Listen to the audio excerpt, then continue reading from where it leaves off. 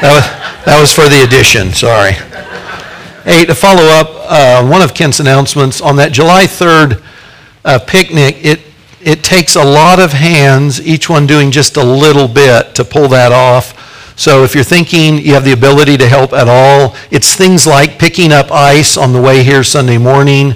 It's 15 minutes before service to take tables and the non-perishable food stuff out under the tent. It's some simple things. So the sign-up sheet is on the welcome table out there, so I hope you check that out before you head home. This is a lengthy introduction to the song we're in this morning, but we'll start there anyway. The Old Testament book of 1 Samuel is the story of Israel's last judge. It's really the transition. The last judge is the prophet Samuel. And then you get into its first king, the nation's first king, King Saul. And then you also get into the introduction and some of the adventures of the young shepherd boy who would ultimately replace Saul as Israel's second king. And so in that book, David is anointed by Samuel to succeed Saul. He kills the Philistine giant Goliath, and he really becomes the hero in Israel. The nation sings David's praises, not King Saul's. And he's become so much of a threat to King Saul that King Saul, who has dynastic hopes for his family to remain kings of Israel past his own lifetime, takes it on himself to kill King David.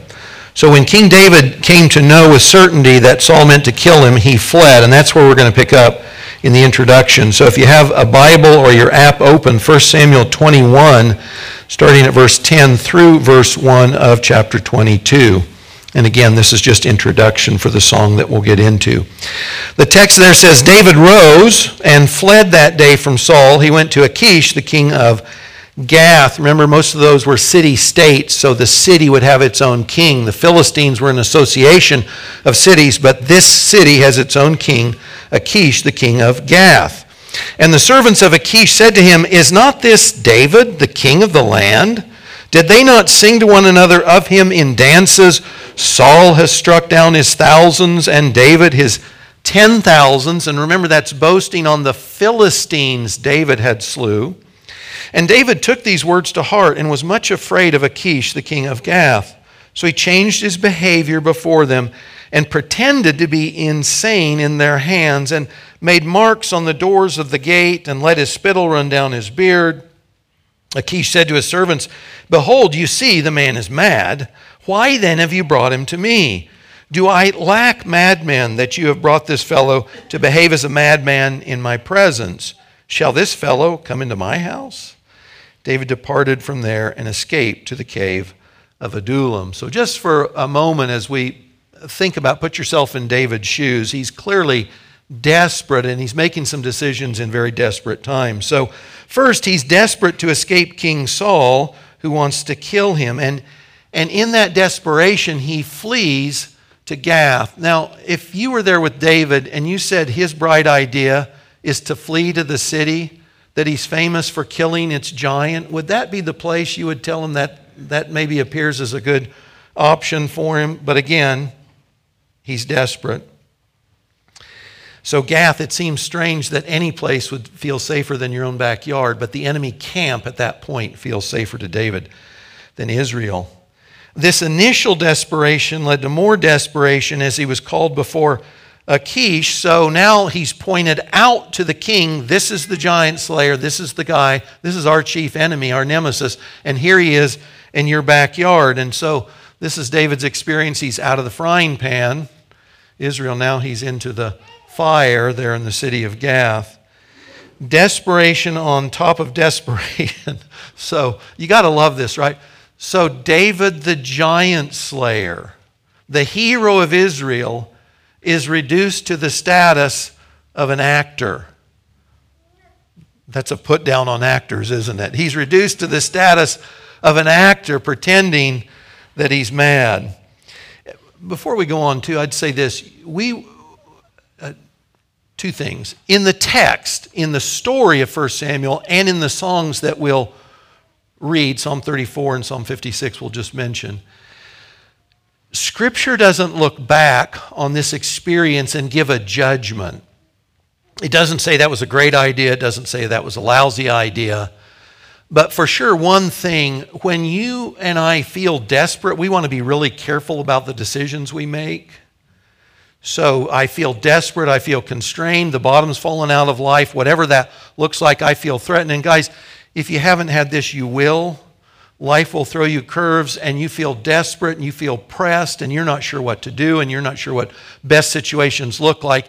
You want to be really careful about making decisions in those times and moments. We want to slow down there and we want to be really careful to say, Lord, what's your mind in this? I don't want to just run off and do something because I'm feeling desperate. And usually what you see in Scripture in the Old Testament, after the land of promise is given to Israel, if you see Jews leaving the land of promise, it's usually a sign of judgment. And it's always a sign of judgment if they go east out of the land of promise. So the inference is probably that this wasn't a good idea. The Scripture doesn't say that explicitly, but again, for us, we want to say when we're seeing ourselves in desperate times, slow down when we're making decisions, because often they become decisions we wish we hadn't made. Be careful when we're feeling desperate, as David was. So how would David look back? So here he is, he's reduced to feigning madness. How will he see that in the future? Because we know he's delivered. This is still on the front end of his life. He's not instituted yet, ensconced as king yet. So really his story's just beginning. How will he look back on that? And how do we look back on our times of desperation? You know, we made decisions. How did that turn out? We asked God to deliver us. God came through. He did something or something else, one thing or another. How do we tend to frame those experiences, desperate situations in our own life?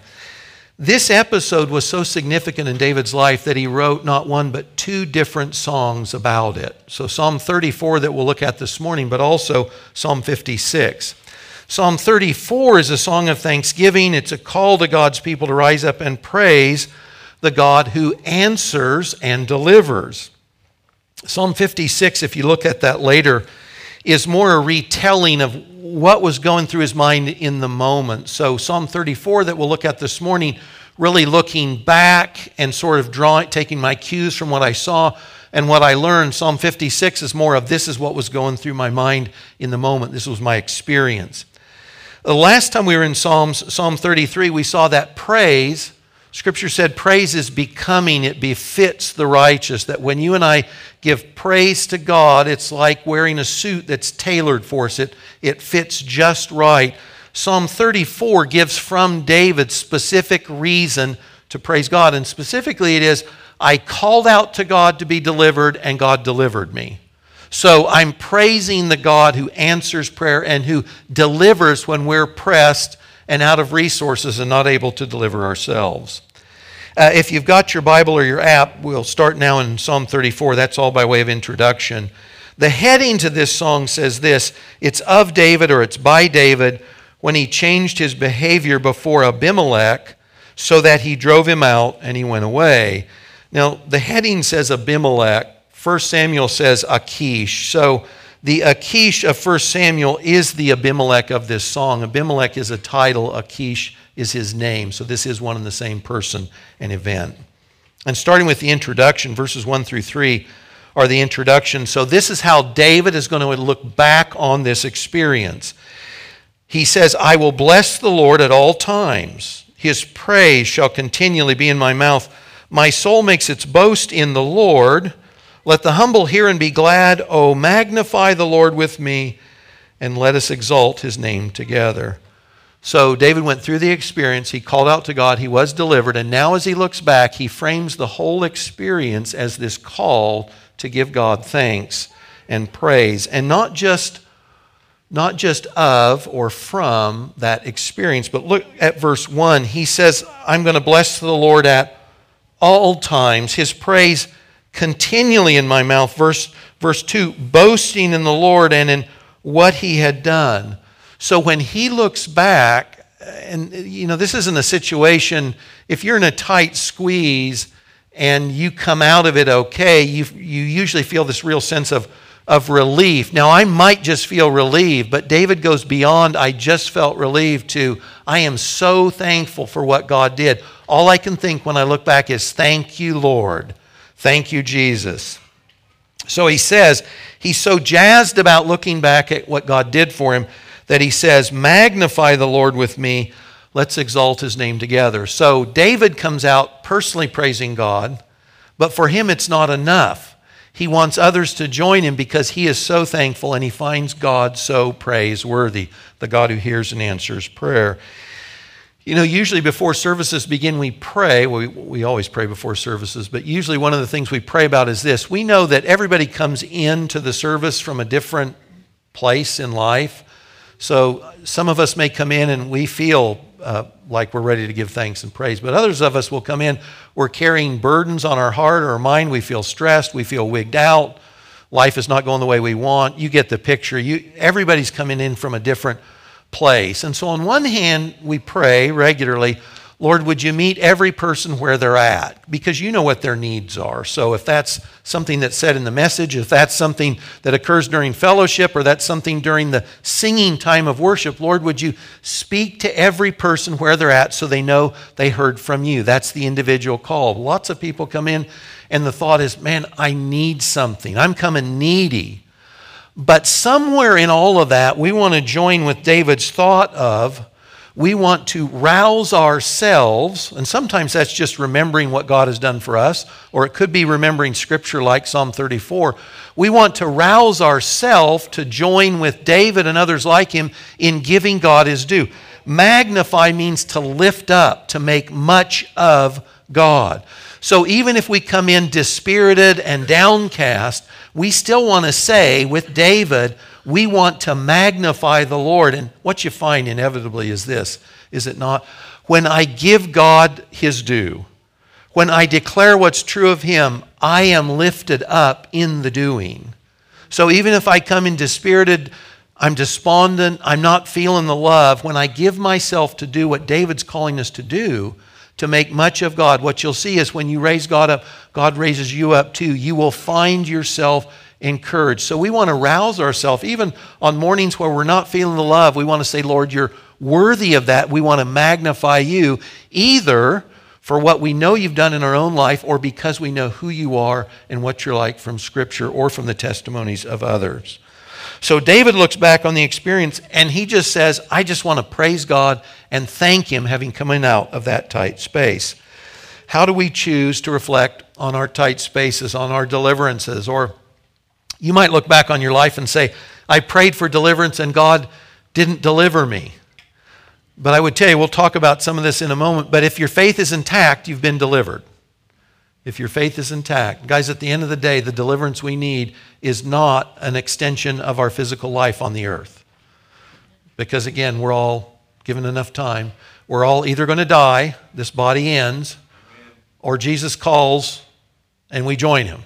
And we're good with either. But the preservation of physical life on the earth cannot be your and my highest goal. God sometimes delivers us in time and space and gives us an extension of life, all of which is great. But ultimately, if your faith is intact, you've been delivered. Verses 4 through 7, when David looks back, he frames it as this opportunity to give thanks. But in the moment of need, verses 4 through 7, he says he did one thing singularly. He sought the Lord. He frames it in a little different language. Verse 4, I sought the Lord. So I'm in this terrible place. I have no human help. I sought the Lord, and he answered me and delivered me from all my fears. Those who look to him are radiant, and their faces shall never be ashamed. This poor man cried, and the Lord heard him and saved him out of all of his troubles. The angel of the Lord encamps around those who fear him and delivers him. Look back at verses 4, 5, and 6. David says, verse 4, I sought the Lord. Verse 5, those in trouble are meant to look to the Lord. Verse 6, David cried out to the Lord. So David says singularly, when I felt trapped and there's no way out, I turned all my attention to the Lord. I cried out. I turned my face to him. I sought him singularly. So I'm in a fix. I can't fix it myself. I turn to the Lord, I give him all my attention, and I make him my hope. Now, guys, when the bottom falls out of our life, what's our tendency? So it could vary quite a bit. So our girls had a book, Frog and Toad, deep theology in children's books, right? Frog and Toad, yeah. So one of them is called Tear Water Tea. And you know what you do if you want to make a good cup of tear water tea? Boo-hoo, we cry. We cry to make tear water tea. Sometimes our response to life is tear water tea, isn't it? We're crying, right? We're just singing the blues. Life has happened and I'm singing the blues. I'm making tear water tea. Or sometimes we tell everyone around us how bad life has treated us, right? We splash it on social media. We tell our friends, life is ripping me off. There's some great line in the movie, I have no bush, I have no bird. Everything's gone. Sometimes we try to answer this ourselves, right? We try and figure it out until we realize we can't figure it out, or we simply don't have the means for a solution. Sometimes, God willing, we ask others to pray. That's a good thing to do, right? To ask others to pray for us, absolutely, absolutely. But here's the thing. Usually it's this. The first thing you turn to is the thing you trust. Okay? The first thing we turn to is usually the thing we trust. So look back in your life in those times when you said, life's thrown me something and I can't handle it. I don't have the solution. What's my first instinct? What's my first instinct? David says, I just did one thing. I sought the Lord. I cried out to him. I turned towards the Lord. And that's what we should do. Now, we can do other things. We can certainly ask others to pray for us. That should be regular. It's one of the beauties, by the way, of being in a home group or a small group, right? I can tell someone else what's going on, and I know they're praying for me, that we have that relationship with each other. But the first thing we want to do is what David did. He cried out to the Lord. He sought the Lord. And then look what happened. Verse 4, God answered him and delivered him. Verse 5, he was delivered from shame. Verse 6, God saved him from trouble. So David says, I did one thing. I cried out to God. I turned to him. I put my hopes in him. And he came through and he delivered and he saved me. In enemy territory, no way to help himself, David says God came through. Now, verse 7 is interesting. He says, the angel of the Lord encamps around those who fear him and delivers them. That's kind of a little bit of an odd thought. It sort of comes out of left field. What does he mean by the angel of the Lord? So that's an interesting term. It's a phrase you'll see throughout the Old Testament. And it's usually what theologians call a theophany. Theophany, two different words, Greek words joined together, and it means God appears. God appears. So when you read the Old Testament, you'll see these examples where it says somebody shows up, or oftentimes the phrase, the angel of the Lord shows up, and from the story you understand this is no mere man and it's not an angel. It's the second person of the Trinity taking on a temporary form by which he interacts with someone in the moment. So when God visits with two angels, Abraham, and sits down with a meal, that's not another angel. That's God the Son promising Abraham, Sarah's going to have that baby, just like you were promised earlier. Well, David brings that phrase in here. The angel of the Lord encamps around those who fear him and delivers them. And it's this thought. When I cried out and I needed help, and I'm in the enemy camp, no one person can help me, but he says, I still feel like this. God's holy angel, God himself is with me, and his army is with me, and he's surrounding me and protecting me from harm. An army that I can't see and others can't see, but he's present with me and he's defending me. To know God, he says, is like having God himself, his presence with me, and his army is surrounding me. And who's going to break through God's army? No one's going to break through God's army. Now, you got a variation on the theme. The angel of the Lord isn't the phrase that's used, but if you look later at 2 Kings 6, you got this great story where Elisha the prophet has been warning the king of Israel where and when to avoid, times and places, because the king of Syria is going to come and try and take him out. And the king of Syria is getting frustrated, and he says, hey, we've got somebody in our midst is a traitor, because all our plans, the Jews, they keep getting warned off. And one of his guys says, that's not it. He says, it's this guy. It's this Elijah. God tells him what you're saying in your living room. God tells him. And so then he warns Israel, you got to get rid of that guy. So the king of Syria sends his army down to the city of Dothan where Elisha and his servant are. And the servant is wigged out because suddenly that town, that walled city, is surrounded by the army of Syria. And the servant is wigged. He feels like David did in this moment. And Elisha's cool. And he says, Junior, you don't understand. There's more with us than with them. So his helper's like, I don't get it. So Elisha prays, Lord, open his eyes. And what does he see? Well, he sees an army of fiery horses and chariots surrounding the city. God's army, the host of the Lord, was there defending Elisha and his servant. Now, Elisha could see it, but his servant couldn't until he was prayed for. That's kind of the thought here. David says, when I was in that place of trouble, I knew the angel of the Lord, the armies of the Lord, as it were, that couldn't be seen. They were still around me, protecting me. Joshua 5 is another more direct example of this. When Joshua is outside the city of Jericho and they're going to start the battle to take the land, Joshua 5 says he runs into this guy and he's like, whose side are you on? Are you on our side or are you on their side?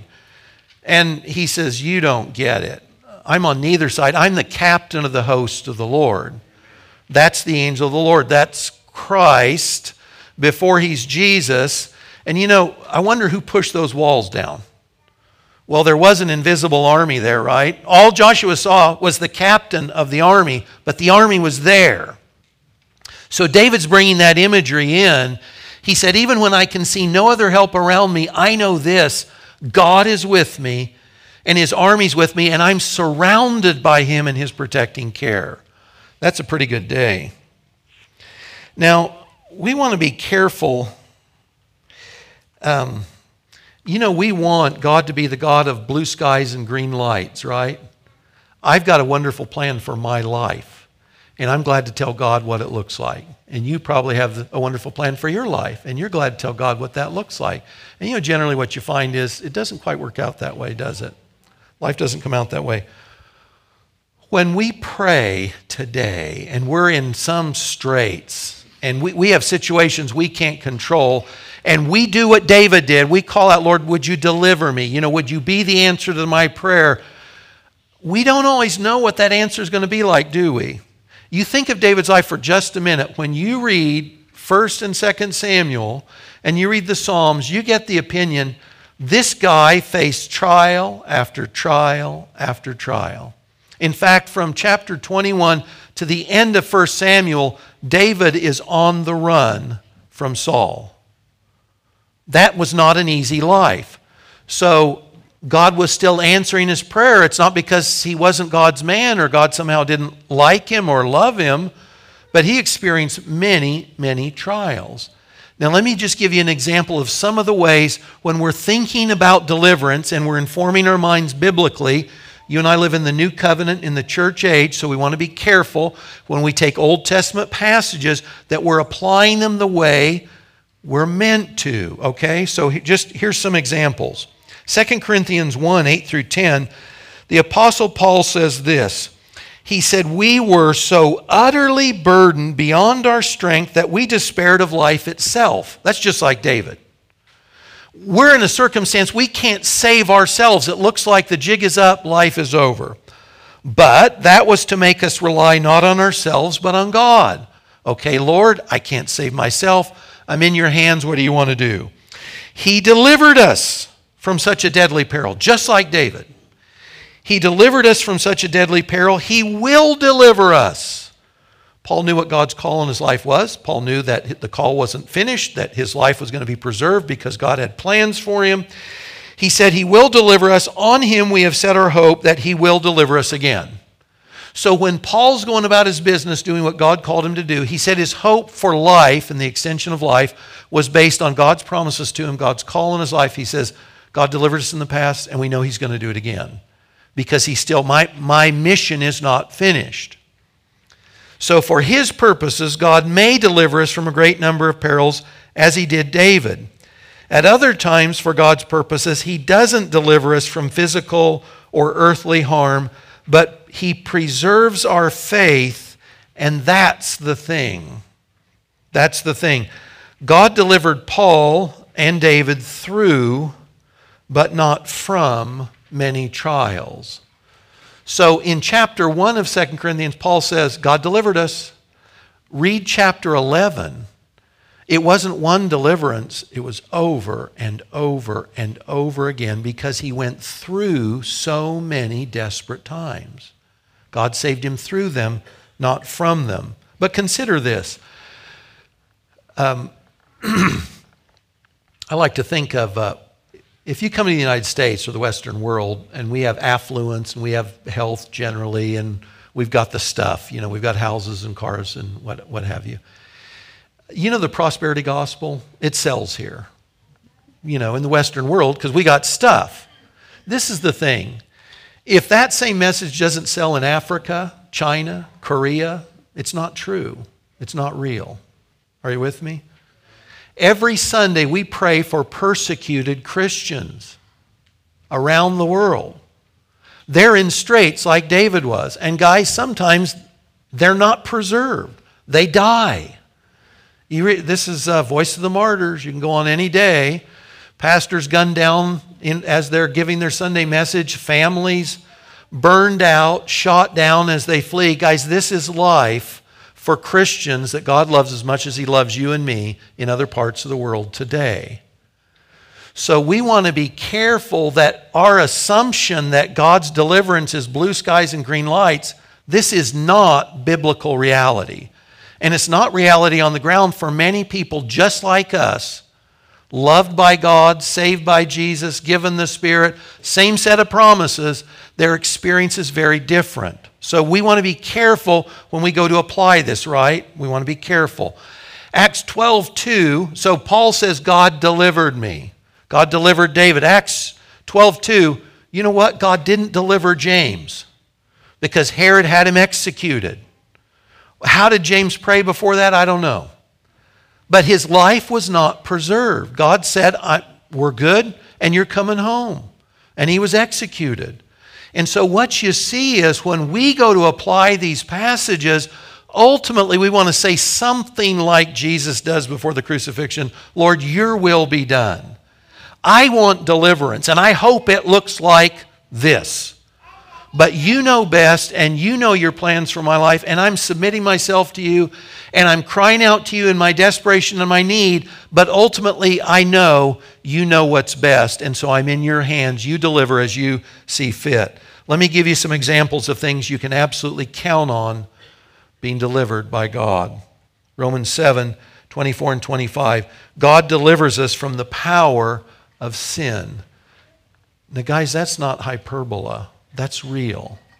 Now, we sin. We still sin. 1 John assures us of that. We still sin.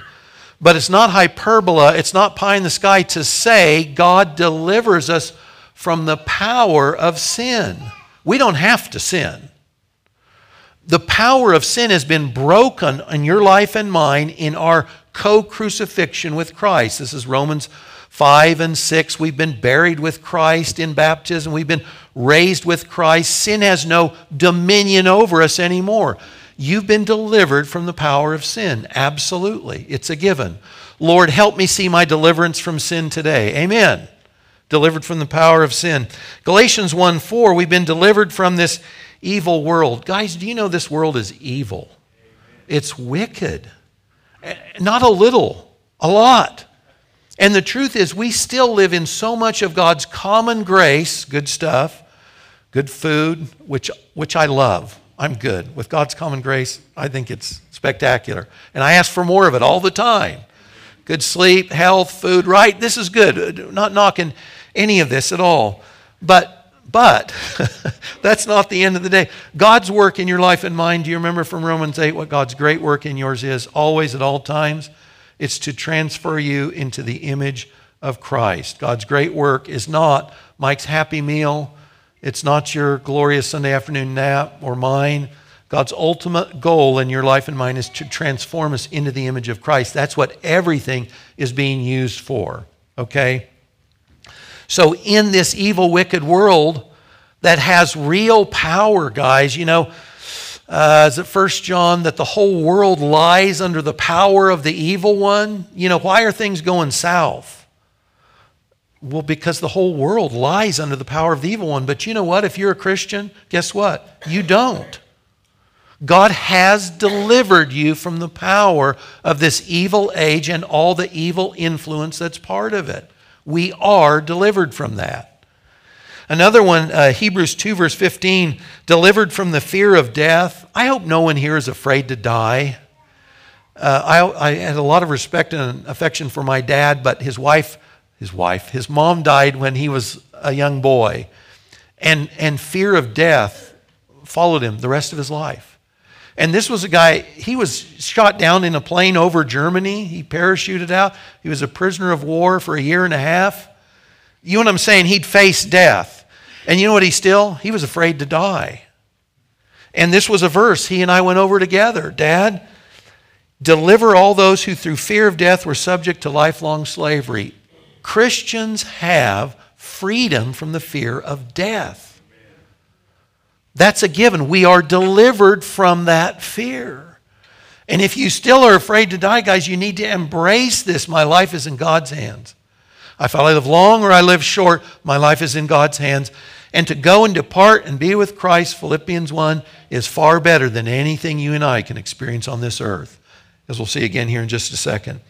Delivered safely home. This is 2 Timothy 3, verses 10 through 18. I'm going to skip through briefly. But you know, this is Paul's last letter. It's his swan song. And he's writing to Tim, you know, his protege. But listen to part of what he says. Verse 16, excuse me, he says, at my first defense, no one came to stand by me. All deserted me. When I was up against the wall, just like David, there was no one around to help me. He says, may it not be charged against them. They fled. They shouldn't have. They should have exercised loyal kindness to Paul. They didn't. They blew it. He's all by himself. He says, Lord, don't hold it against him. Verse 17, but the Lord stood by me. David says, the angel of the Lord's there. Paul says, you know what? I couldn't see him, but the Lord stood by me and strengthened me, so that through me the message might be fully proclaimed and all the Gentiles might hear it. You remember in prison, we've got Paul's prison epistles. And Paul said, when I was arrested, it didn't reduce the degree to which the gospel was being proclaimed. It, in fact, enlarged it. This was his goal. This was his call in his ministry, so that the gospel would be fully proclaimed. He said, so I was rescued from the lion's mouth.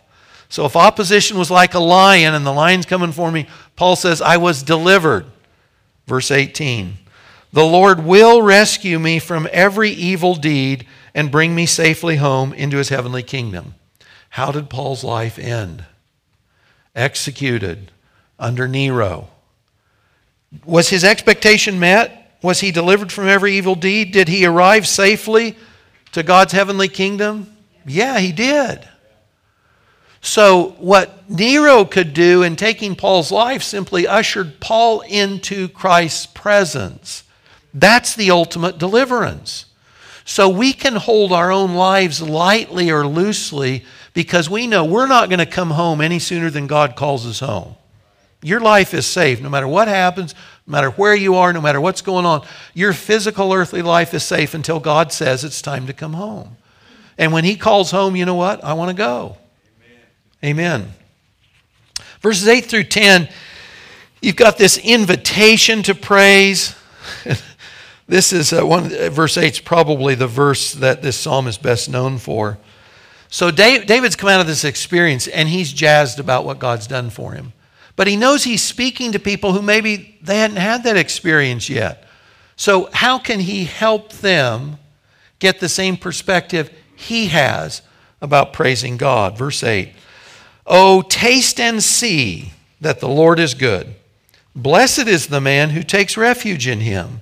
Oh, fear the Lord, you his saints, his holy ones, for those who fear him have no lack. The young lions suffer want and hunger, but those who seek the Lord lack no good thing.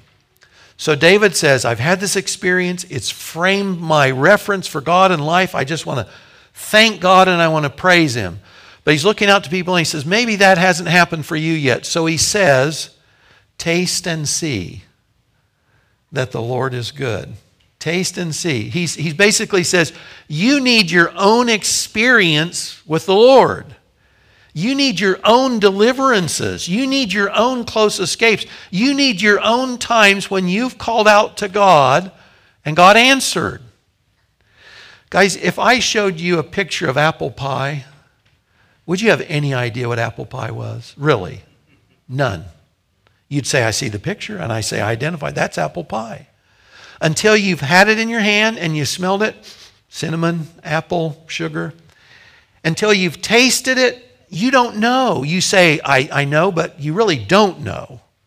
So David says, you need to taste and see. You need to have your own experiences of God coming through in your life. I was on a walk this morning. Who's loving these long Sunday mornings besides me? Oh my goodness. I got a nice walk in.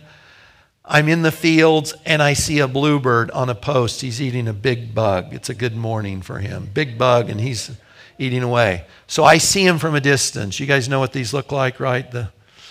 So it's just a flash of blue, right? But you don't, if that's all you see, if like me, if that's all you see, you don't know what a bluebird looks like. So I put my binoculars up.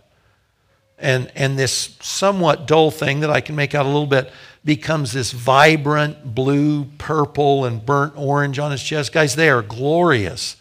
So if I see him from a distance and say, I know a bluebird, I don't know a bluebird until I've seen it up close, until my experience is adequate to say, I've really seen it. I've really tasted it. Well, that's what David is saying to them. He says, guys, you got to know God for yourself. You've got to have those times when you pray to him and you seek him first and foremost and you see him come through.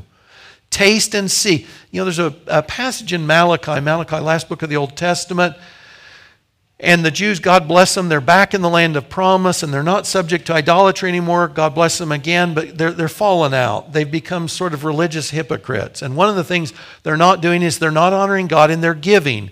And this is not a message on giving. Your wallet is safe. But this is what God says to them. He says, test me and see. Their covenant required them to give certain things and then called them out of thanksgiving to give even more. But God said to them, you test me in this and see. I've already given you my word. That you give your first and best to me. That's out of law. We won't go into all of that. He says, and I will provide your needs. So in that passage, he says, test me and see. I'll open the windows of heaven. I'll pour out on you blessing you can't constrain or contain. That's sort of the thought here. David's saying to us and to the people of his day, you got to know this for yourself. And guys, this is what it means at least. It means we know what God has promised. It means we're in relationship to him. It means that we're calling out to him in our needs so that we see him come through. That's tasting and seeing. One example, my sanity annually used to rely on a week in the mountains of Colorado. I had to get out of Topeka. I had to get away from all my work. I had to get away from summer heat and humidity. It was Colorado or bust. Well, one year we had our arrangements were made. We're supposed to leave Friday to Colorado, and it's Wednesday. And I told Kath, still remember this vividly, on the back porch area. I said, honey, listen, if we don't get $350 by today, by Wednesday, we're not going. We need to call off the trip because we just don't have the money to fund it. So we prayed. No kidding. So Wednesday evening, friends drove by. They came up, they said, we just wanted to say hi. And they gave me, no one else knew anything about this. And they gave me a check for guess how much? $350. See, that's tasting and seeing. Lord, we've got a need. We're calling out to you, and God comes through. Now, again, he doesn't always come through the way we want, but that's the thought. We need to taste and see for ourselves. We've got to have our own experience. We've got to know God by experience. Those who come to experience God for themselves, who fear him, and this is all from the psalm, fear him as creator and judge, trust him as provider and shepherd, find a friend closer than a brother, and one more able and willing to provide for their needs than the lion, the king of beasts, the epitome of some theme that could go out and get whatever he wanted. better than he could provide for himself in the Lord. We taste and see by taking God at his word, by trusting him, by seeking him in the midst of our trials, and by obeying him. And when we do that, guys, we find out he really is good. He lives up to the reputation David's giving him. Have we trusted Christ for salvation? Guys, salvation is eternal. If you have any doubt when you die, you're Christ and you're going to heaven, just like Paul said he would. Paul knew, right? He said, I'm going to the heavenly kingdom. If you have any doubt, this is the first place to taste and see that the Lord is good, is trusting Christ for salvation. We bring nothing but our need. We have no merit before God. By God's grace, we are saved by faith in Christ. That's it. If you have any doubt about that, you need to trust God and his word and the sufficiency of Christ and the promises of Christ for your eternal security in Christ, that you're Christ and you're Christ forever. That's the deal. That's where we start. Have we prayed to God as our only hope in our times of desperation? And guys, we need to. God may send others along to help us, right? But we understand that it is God himself who is our help. He can use anything or anyone he wants, but it's God on whom our hopes are cast. It's not some person who's going to let us down. God himself. Can we and do we, like David, brag on the Lord for the answers he gives to prayer? And this is something, guys, I find oftentimes I've prayed about something. I've been anxious about something. How's something going to turn out? And I'll pray. I can lose sleep over something, and I'm praying about it. And it's resolved in a moment, and I just go, wow. And I go on with life. It's like, no, we should stop. We need to recognize, Lord, thank you. Prayed about it. I was anxious, didn't know what to do. Thank you for coming through. We want to stop, and bragging on God is a good thing. That is magnifying God. It's making much of him. Verses 11 through 18, David moves from invitation to instruction. He says, verse 11, "Come, O children, listen to me. I'll teach you the fear of the Lord. What man is there who desires life and loves many days that he may see good? Keep your tongue from evil and your lips from speaking deceit. Turn away from evil and do good. Seek peace and pursue it." That verse 11, that phrase, "Come, children, I will teach you." Now, this is not David suddenly going to the 2s and 3s nursery, okay? This is the language of Proverbs. He's saying to anyone who is willing to humbly accept wisdom and be taught like a child, he says, listen, here's the thing. Come, children, let me tell you. You remember Solomon, so David's writing this. Solomon penned or collected the Proverbs. And do you remember how chapter 1 starts? When I was a young son, tender and the only son in my father's sight, he taught me. David gave to Solomon what he wanted us to latch onto too. This sense of I'm a child being instructed by my father and he's got something worth hearing. That's what David says here. Come, children, if you want to learn and if you want to know something valuable, he says, act like a child and accept what I'm saying as the truth. Come, children, he says, do you want life? Do you want long days? Then you need to turn away from evil and do good. You need to seek peace and pursue it. Now notice, this is interesting to me, and I'm not sure I can explain all the reason why this was true for David. Look at the one thing he defines, seeking peace and pursuing it, turning from evil and doing good. The one example he gives in verse 13 is keep your tongue from evil and your lips from speaking deceit. He could have said all kinds of things. He could have said, don't fall to idolatry, or take care of your wife, or love your kids, or obey. He could have said anything, right? But he focuses on words as the example. Now, my best guess on this is if you read Psalm 56, you'll see that people, he says in this setting, same setting, Psalm 34, he says people were twisting his words. They were speaking wrong about David, and I think that probably informs the reason he includes that here.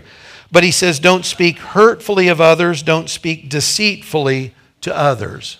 Let me ask you, if the use of our words spoken to others and about others is the metric of our God-fearingness, our godliness, How do we rate? How are we doing on that? Because remember, this is defining the person who's seeking God, that God delights to save, to deliver, right? So how do we do if I look at the words, what I say and how I say them to others, and what I say and how I say them about others? How are we doing on that?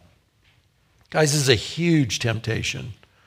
You know, James 3 is all about our tongue and our words. And he says, he's speaking to Christians, he says, guys, these things should not be. It's like on one moment your mouth is a spring of fresh water, and the next it's poisonous. These things should not be. It's why he says, be quick to hear, but slow to speak. It's that same thing. So I find it very immensely interesting that the one criteria, the one concrete example he gives of turning from evil is the words we give of others and to others. That's a big one. Verses 15 through 18 give us God's attitude towards those who seek to please him. David had come from a setting in which no other person was there for him, but he found that he was never outside God's care. Verse 15, the eyes of the Lord are toward the righteous. His ears are toward their cry. The face of the Lord is against those who do evil, to cut off the memory of them from the earth. That's sort of the exception. Verse 17, when the righteous cry for help, the Lord hears and delivers them out of all their troubles. The Lord is near to the brokenhearted and saves the crushed in spirit. Look at that again. The eyes of the Lord are toward the righteous, his ear towards their cry. If your kids are playing, if you're in the park and your kids are playing, even if you're trying to read a book or have a conversation, if you're a parent, what do you find yourself constantly doing? You keep raising your eyes and you keep looking out for Junior to make sure Junior's okay. That your eyes, as this doting, loving parent, your eyes, they keep going to your kids to make sure they're okay. Well, David says that's what God is like. He's the best parent, and his eyes are constantly on us. There's no surprises going on in your life to God. He sees everything that's going on. He's omniscient. He knows all things before they happen. But this is that thought that in the moment, God is watching over me. In fact, he says, and his ears are toward their cry. If a little child is speaking to you, you would have to maybe bend down and do this so that you could hear them, if they're not speaking very loudly. Well, that's the thought. God is bending down. He's listening for you. One of our daughters had a host of troubles breathing when she was little. And guys, she would hack and cough every night. We went to sleep every night to the music of one daughter hacking and coughing through the night. That was normal. Well, she got some medical care, and guess what? Cleared most of that up. And then you know what? She's not hacking and coughing. I wonder if she's okay. So then you're lying in bed listening. That's the thought here. God's always listening, like a doting parent. Is my child okay? I'm always ready to listen. And guys, that passage comes up in 1 Peter. 1 Peter quotes this psalm and these verses. And he's giving this same thought for Christians today about care with our words and this understanding that God is always watching over us. He's always listening for our cry, for our prayer. He's like a doting parent who's always there. The care is never interrupted, always present, always watching, always listening. God's opposed to the proud. By the way, that theme David throws in here, if you remember from Psalm 1, David differentiated right off the bat as a paradigm for the rest of the Psalms. There's the righteous and there's the unrighteous. And God has regard for the righteous, but the way of the wicked will perish. That goes right through so many Psalms, and you see that here when it says the face of the Lord is against those who do evil, to cut off the memory of them from the earth. That was sort of the ultimate insult for someone back in these days, kind of like some cultures today, where my memory is carried on in future generations. If no one knows me, if no one remembers me, it's as if I never lived. Well, that's what David says. That's what it's like for the wicked. You still have this paradigm of the righteous and the wicked. I'm running short on time, and I want to be careful of that. Let me give you another example because it's so good. I forgot to look up the reference. You do it later. Hezekiah is a godly king. He's a good king. And Isaiah, the prophet, comes to him one day and he says, you're sick, and this sickness is to death. Get your house in order, bud, because it's over. So Isaiah leaves. Well, the text says Hezekiah turns to the wall and he cries, he weeps, and he prays to God. Well, Isaiah does a turnabout. He comes back and he says, hey, Hezekiah, God has seen your tears. He's watching. And guess what else? God has heard your prayer. And God's answering your prayer. He's going to give you an extension of life, 15 years. God saw and he heard. And he's given you exactly what you asked for, this extension of life. That's a great example of that very thing. Guys, for you and I, God's watching. And he's listening. And he's there to help in our every need. Verses 19 through 22, the summary, David doesn't sugarcoat things. Remember, he's looking back on an experience where God delivered him. But what does he say here? Verse 19, many are the afflictions of the righteous. He doesn't say God delivers him from the experience of affliction. He says the righteous are afflicted. Not a little, a lot. You know, Christians are promised trouble in this world. This world opposed to Christ, Christians are promised trouble. David says, many are the afflictions of the righteous, but the Lord delivers him out of them all. He keeps all his bones, not one of them is broken. It's that thought that the strong structure of my being is kept intact. Even when I'm in these difficult circumstances, I'm still able to respond to life. My bones are not broken. Affliction will slay the wicked, and those who hate the righteous will be condemned. The Lord redeems the life of his servants. None of those who take refuge in him will be condemned. That's good, isn't it? None who take refuge in the Lord, in Christ, will be condemned. That's a great memory verse. Let me just close on this note. Verses 20, actually 19 through 22, this last section. The righteous are afflicted, but their bones aren't broken. Who does that sound like? The righteous are afflicted, but their bones aren't broken. You know, there is Jesus on the cross, the most righteous, suffering the greatest affliction possible, but his bones aren't broken, which it was typical for their bones to be broken, like the thieves on both sides of him. Their legs broken so they would die more quickly. And the Lord redeems the life of his servants. None of those who take refuge in him will be condemned. You remember, Jesus commits his soul, his life to God, the Father. And then the Father, after his death, the righteous for the unrighteous, you and me, then the Father delivers him from death in resurrection. That you see the epitome of this, the fulfillment of this concept in Christ, of course, David's greater son. So, David looked back on a trying time, and all his thoughts were praise and thanks to God. If we want to know heaven is our home forever, we taste and see. We trust Christ. We rely on his saving work. If we want a hiding place in times of trouble, we take refuge in the Lord, as David did. And if we want to have peace in times otherwise characterized by desperation, we hide away in the love, the confidence, the promises of Christ. That's what we do, just what David did. Well, stand with me, if you will. Take a deep breath. Take a big yawn, if that helps. Stand up, and the worship team will come up. And if the words of this prayer taken from, the theme's always taken from the Psalms, reflects your heart, why pray this with me. Father, in our times of trouble, remind us to seek you first and foremost. Let our trials become means of experiencing your surrounding love and presence.